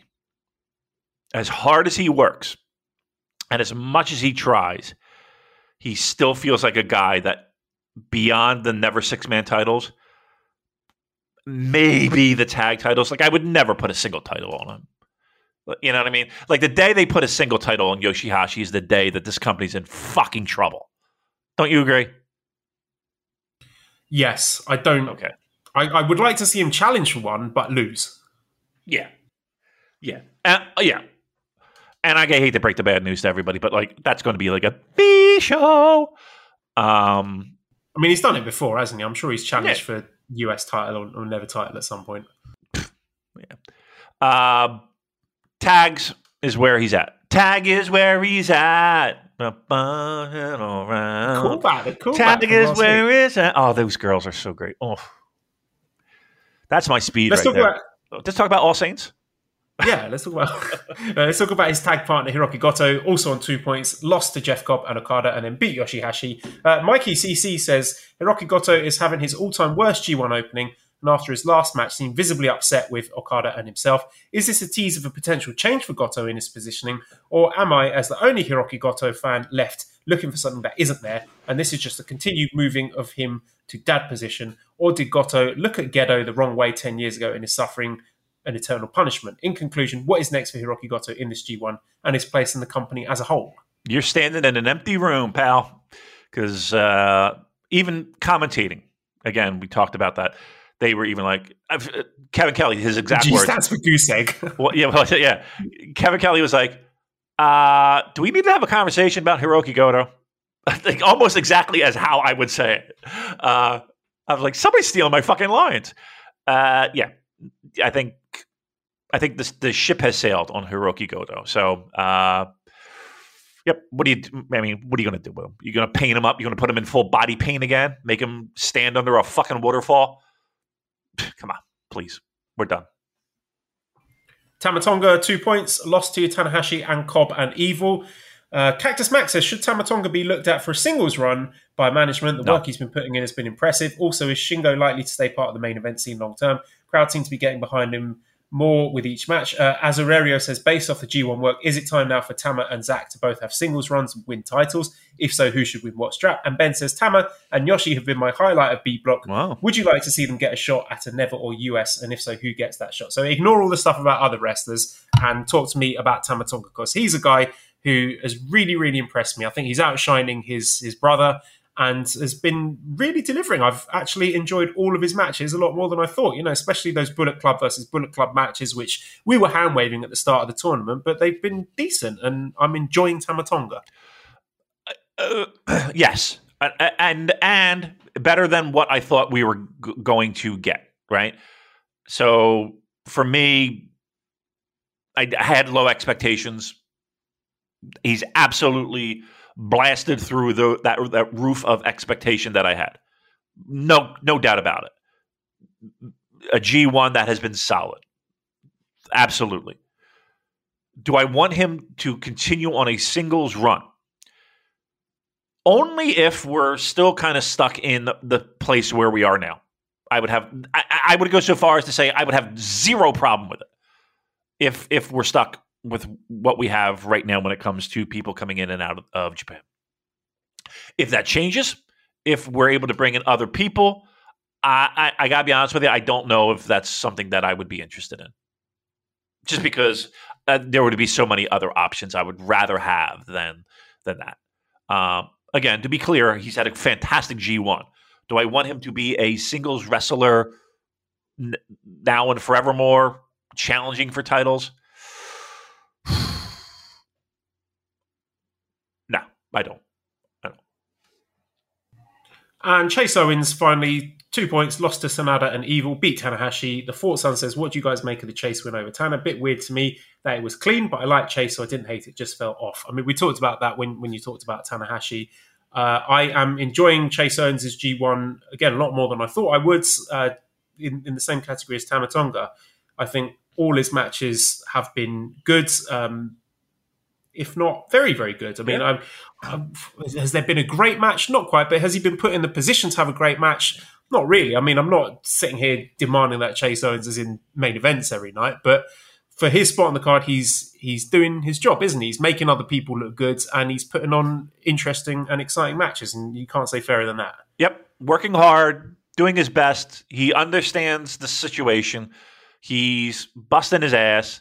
He got a great surprise win that, trust me, people will remember.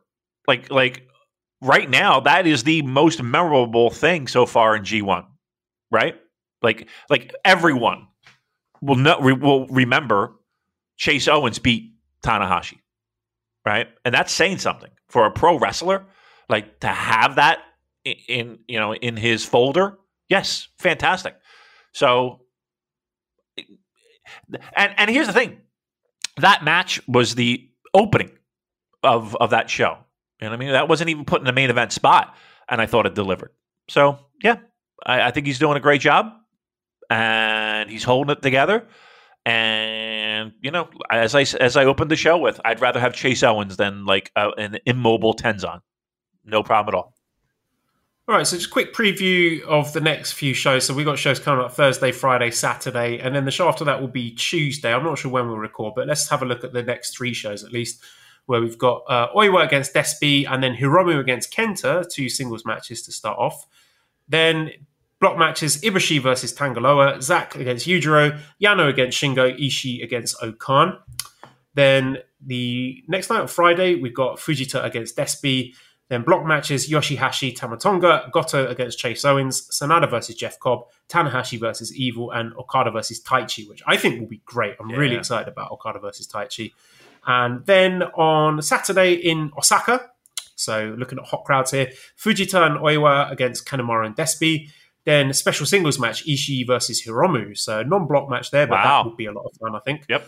And then A block, we got Zack against Kenta, which, again, they've got really good chemistry. That one could be surprisingly good. Yano against Yujiro, Shingo against Tangaloa, and Ibushi against Okan. So I think aside from the Okada Taichi match, what I'm most interested here with those A block shows, these are the 2 shows where it is shining a spotlight on Tangaloa and Great Okan and saying, what have we got here? Right. So I'm really interested in those matches outlined. Yeah. Yeah, but honestly, not a lot of sexiness. I actually am worried a little bit about Kenta and Zack. A little bit. I mean, I hope somebody's got their working shoes on this night. That's all I'm hoping for. Not a lot of bullshit would be great. Again, if I put this on paper, I got a boner. The reality of it, though, is as we talked about, I don't know. Might not be as great as expectations on paper. So fingers crossed it will be. Fingers crossed. Okay, well, that'll do it. I know we've got a ton of questions, but we've been recording for like 2 hours now, so I'm going to stop and go through the plugs. redcircle.com/shows/super-j-cast. Keep the money coming in. We appreciate it. It makes us want to continue doing the podcast. Discord link is in the show notes. At Cobra Kawaii, prowrestlingtees.com/super-j-cast if you want to buy our t-shirt. Big thank you to Editor Dan. Find him on Twitter at LousyHero219. Subscribe to the Voices of Wrestling Podcast Network for other great shows. Give us a 5-snake review on iTunes. Follow us on Twitter at SuperJcast. Thank you everybody for listening, and goodbye.